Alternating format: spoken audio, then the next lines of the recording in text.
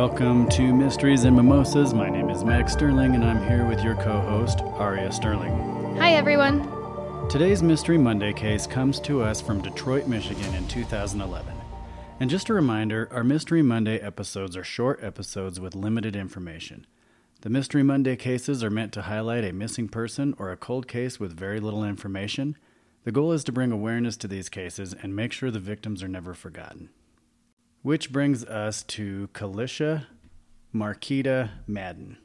Kalisha was born on February 4th of 1985, making her 26 years old at the time of her disappearance, which was in November of 2011. That would make Kalisha 38 years old today in 2023. She has a birthday coming up in a couple months. Kalisha Madden was also known as Mocha. She was working as an exotic dancer at the Sting Gentlemen's Strip Club located in the 6000 block of Michigan Avenue in Detroit. Kalisha was last seen on Monday, November 28, 2011, at about 4 o'clock in the morning, entering a black truck with 3 unidentified black males. One of these males may have been walking with crutches. It is not known whether or not these men were known to Kalisha, and there's no additional identifying information available about these men or the vehicle. Kalisha's mother, her name is Pamela Johnson, remembers Kalisha as a vibrant, happy, loving, and beautiful young lady. Pamela said she was bright, she was funny, she liked to make you laugh. Whenever she came, she was the life of the party. According to NamUs, which is the National Center for Missing and Unidentified Persons System, Kalisha is described as 4'11", weighing between 125 and 135 pounds. Kalisha was last seen wearing a denim jacket, a brown shirt, blue jeans, and knee-high boots. Kalisha has black hair, brown eyes, and she was wearing a long straight wig or a weave. Pictures of Kalisha can be found on our website at mysteriesandmimosas.net and on our Facebook and Instagram page at Mysteries and Mimosas Podcast. Kalisha is a mother of 6 children who were left to be raised by Pamela and Pamela's parents. In September of 2012, Pamela did an interview with CBS Detroit, during which time Pamela said, "Word is in the streets is that she's deceased and she is buried in Detroit." Pamela also described Kalisha as a black woman with medium skin tone, 4'11", weighing about 160 pounds. The physical description from Pamela is slightly different, describing Kalisha to weigh about 30 pounds heavier than that described in the NamUs entry. So I don't really know where that disparity came from, but there's I put a link to a YouTube, basically call to action video from Crime Stoppers where they actually do describe her as 160 pounds. Okay. It's hard to imagine the pain and suffering Kalisha's family still goes through today over 10 years later. In a 2017 publication on WXYZ News, Pamela talks briefly about her experience. Pamela says, "I never, ever, ever in my life thought I'd look at a missing persons poster and my child would be the picture on it." I thought that was pretty powerful because when you take a picture of your child or any of your loved ones, you never expect that picture would someday be on a missing persons poster or in the news asking the public to help give you answers. I mean, if you really think about it, all of us take pictures, especially around the holidays. We've taken pictures at Christmas. Yearbook photos come out of your kids, and you have those real joyous moments when you're capturing those memories, and you never think that it's going to be, a famous picture on the news, Right. On NamUs, with the police asking for help finding that person. Yeah, that's tough. That's a really sad, thing for her entire family, but especially her kids to not have any answers as to where their mom went. I mean, I don't know who saw her get into the vehicle with these 3 males, whether they were patrons at the club that night. I mean, it doesn't sound like there's a lot of information, but from what you've gathered, it doesn't sound like she would be somebody to just take off and leave either. So, unfortunately, it's probably a foul play situation. Yeah, I think it is a foul play situation, and Pamela's, even said that in that news article. She said that, the word on the street is that she's dead and buried somewhere in Detroit. So I think even her family thinks that it's a foul play situation, and you're right. Pamela said that, it's not like Kalisha to ever just get up and leave, and she would never leave her children behind. In fact, she said Kalisha would never get into a vehicle with strangers, leading Pamela to believe that the 3 men in the black truck were known to Kalisha. But there's nothing out there to suggest that other than mom's intuition, which is pretty spot on most of the time. Yeah. In a plea for help, Pamela said, My daughter is not the only child missing out of Michigan. There's more than just her. How can you sit back every single day? You can make an anonymous phone call and change someone's life, and you won't do it. And Pamela is absolutely right. Kalisha didn't just vanish out of thin air. She's out there somewhere, and somebody knows something. The disappearance of Kalisha Madden has been weighing on somebody's conscience for over a decade. And it only takes one phone call to give police the tip that they need to bring answers to Pamela and Kalisha's 6 children.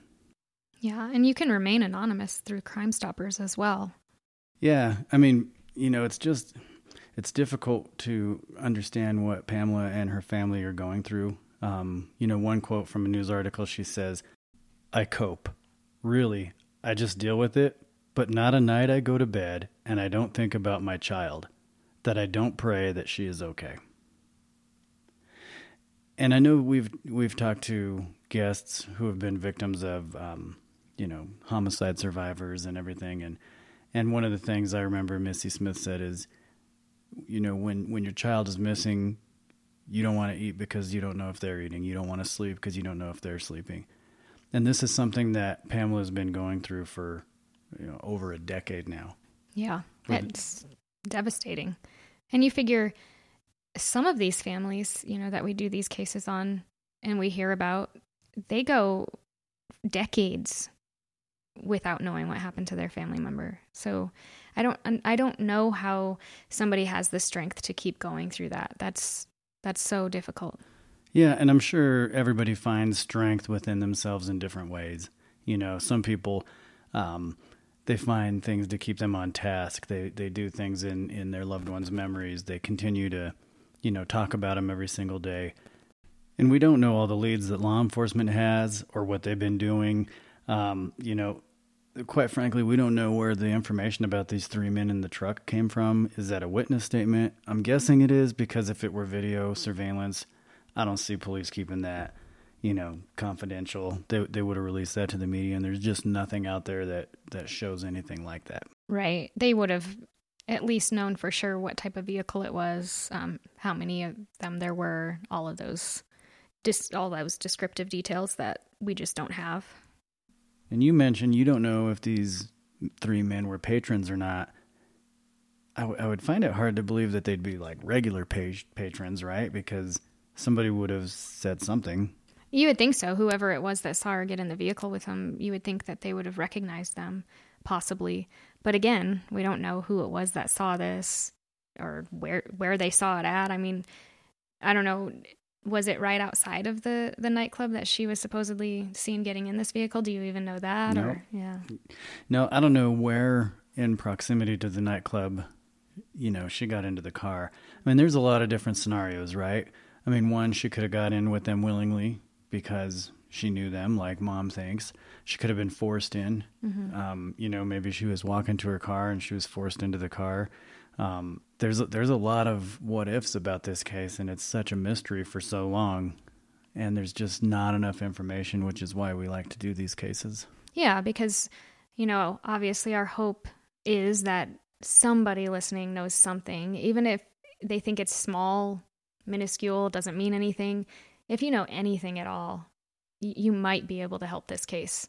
Yeah, I mean, there's at least 3 people that do. Mm-hmm. The 3 people that were in the truck with her. Exactly. And, maybe one of those people didn't do anything wrong. It only takes one person out of those 3 to step forward and say something so that they can have closure for the family. I think it would be very rare for 3 people to be involved, and those 3 people have never said anything to anyone else, right?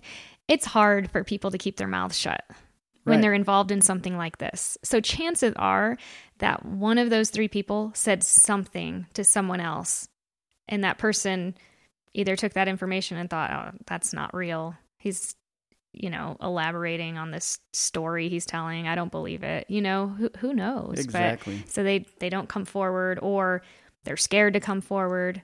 But, I mean, you can always remain anonymous if you give that tip through Crime Stoppers. Yeah, so if you are one of those people or you know one of those people, for this case or any other case, please know that if you know anything at all, you can contact the Detroit Police Department at 313-596-1800 or Crime Stoppers. That number is 1-800-SPEAK-UP or 1-800-773 2587. All right, let's wrap this one up. Let's raise our glasses to Kalisha, Madden. Cheers. Cheers.